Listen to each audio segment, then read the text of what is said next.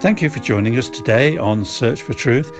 It's good to have you with us once again, or for the first time if you've just tuned in. You're very welcome, and it's great to have you with us. This is John Martin speaking to you, and with me in the studio, as usual, is our Bible teacher, Brian Johnston. Brian's leading us through a series of studies on the journey of the Ark, and today we reach Gilgal, which you'll see is full of lessons for us. It takes us to Calvary. So let's begin with our three Irish singers singing Kneel at the Cross, and then Brian will speak to us. Kneel at the cross, Christ will meet you there, come while he waits for you. List to his voice, leave with him your care, and life begin anew. Kneel at the cross, leave every care, leave every care. Kneel at the cross, Jesus will meet you there. At this point, we remain encamped with the Ark at Gilgal, on the farther side of the Jordan River. The people have just crossed that river under Joshua's leadership. Gilgal was their first base in the land of promise, and it became a sort of bridgehead for their early military offensives. In this series, we're keeping pace with the Ark of the Covenant, going with it on its historic Bible journey from Mount Sinai to Mount Zion, or Jerusalem. As we've moved along with it so far, we've already pointed out Old Testament illustrations of New Testament teaching for us as Christians today. But as we'll see today, I hope, there are also lessons to be learnt from the places where it was stationed for a while.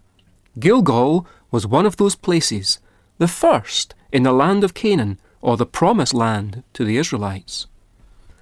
While the Ark remained stationed with the people at Gilgal, some very important things took place there, things from which we can draw spiritual lessons today. Early in Joshua chapter 5, Joshua was told to circumcise the people for the second time. For the second time? Wait a minute, what does that mean?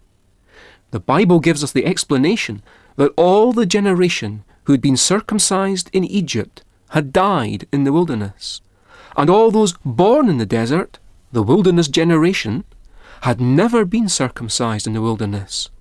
Now, at the first base in the land, it was time for this to be rectified. When Joshua had finished using the flint knives, the Lord said to him, "This day I have rolled away the reproach of Egypt from you." It was as though the wilderness years of defeat were now to be put behind them for good. What can we learn from this? Well, one thing's for sure. A life of defeat is always going to be a reproach to God. God's ideal with circumcision was that it shouldn't have remained an outward thing. Circumcision then was literally in the flesh, but there should have been something inward corresponding to it. Romans 2 and verse 29 calls it a circumcision of the heart. What's more, Paul, in writing to the Colossians, in chapter 2 and verse 11, applies the teaching of circumcision to believers today, in this sense, saying that in Christ we were also circumcised with the circumcision made without hands, by putting off the body of the flesh by the circumcision of Christ. This is something which is spiritual and entire in the case of every believer. It was at salvation, in our experience, that the Lord, in a spiritual, surgical act, dealt with the uncircumcision of our flesh, our old sin nature, which was so unprofitable to him. After we are saved, our responsibility is to live up to this. That's why the Bible speaks of us still having to put off the flesh, that is, our old sin nature. We are to see ourselves as God sees us now in Christ. We are to become, in practical terms, what we already are by His grace. This we must do, for remember, the lesson of Gilgal is that a life of defeat is a reproach to God. Either we'll be victimized by the flesh or conquered by the Spirit of God.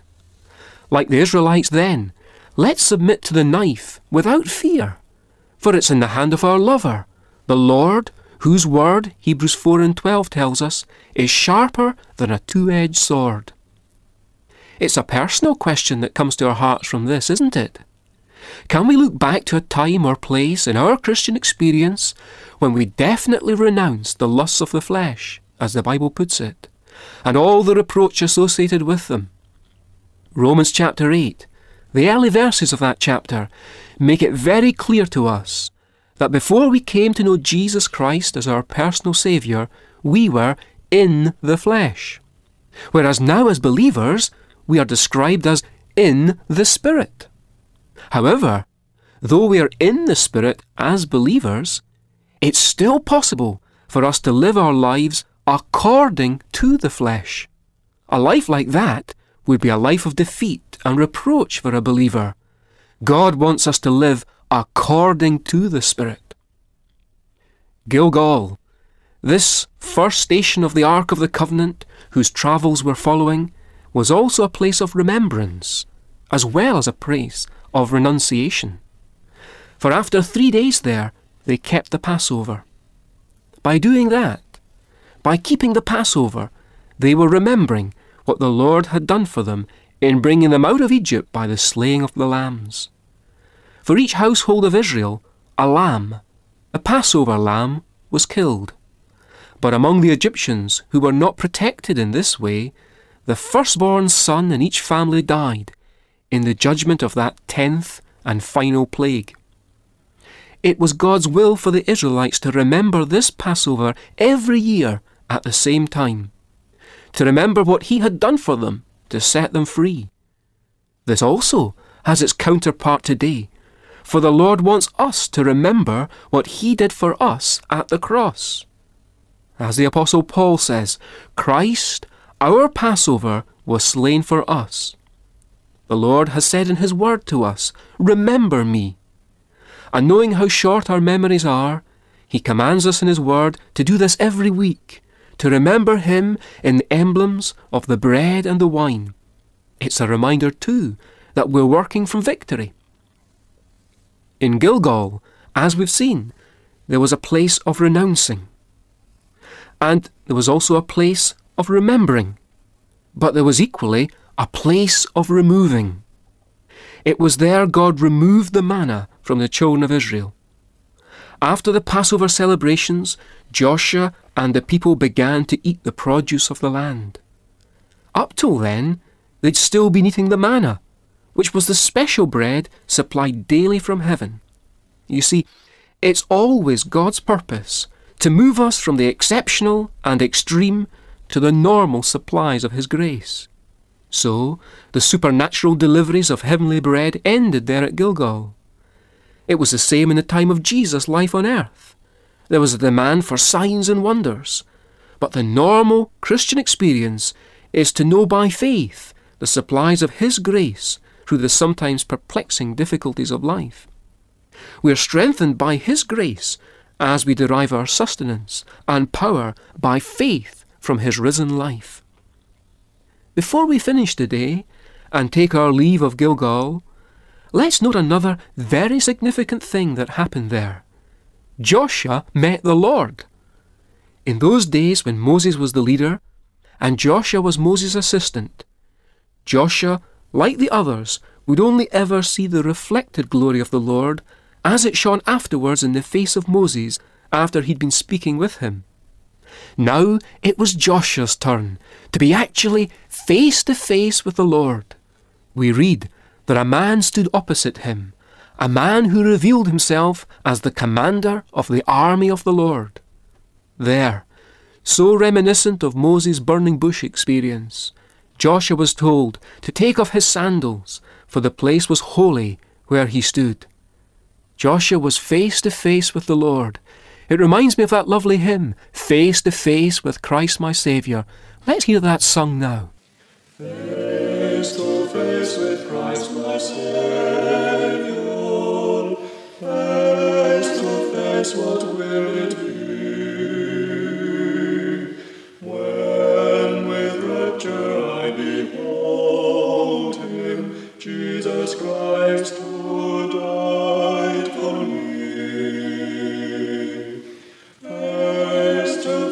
shall I behold him, far beyond the starry sky, face to face in all his glory. I shall see him by and by. Face to face shall I behold him, our hymn says. And the Apostle John comments, when we see him, we shall be like him. What a wonderful prospect. Ah, but you say that's future, and so it is, for we wait his soon appearing to take us home. But I do believe that there in John's words we have the great secret of our lives, for it's in seeing him that we can become like him. When we see him, we shall be like him, the Apostle John says. That can be our spiritual experience now, seeing him as he revealed himself to the two on the way to Emmaus. That is, seeing him in all the scriptures, while their physical recognition of him was prevented. John 14 tells us that if we love him, he'll manifest himself to us. He'll manifest himself to us in our Bibles. Beyond the sacred page, I see thee, Lord, the hymn says. But it demands holy living, of course, since Hebrews 12 speaks of the sanctification without which no one shall see the Lord. That's now. And to see him is to be like him.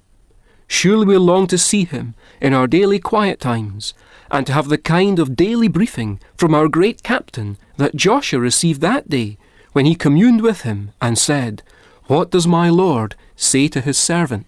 What rejoicing in his presence, when a banished grief and pain,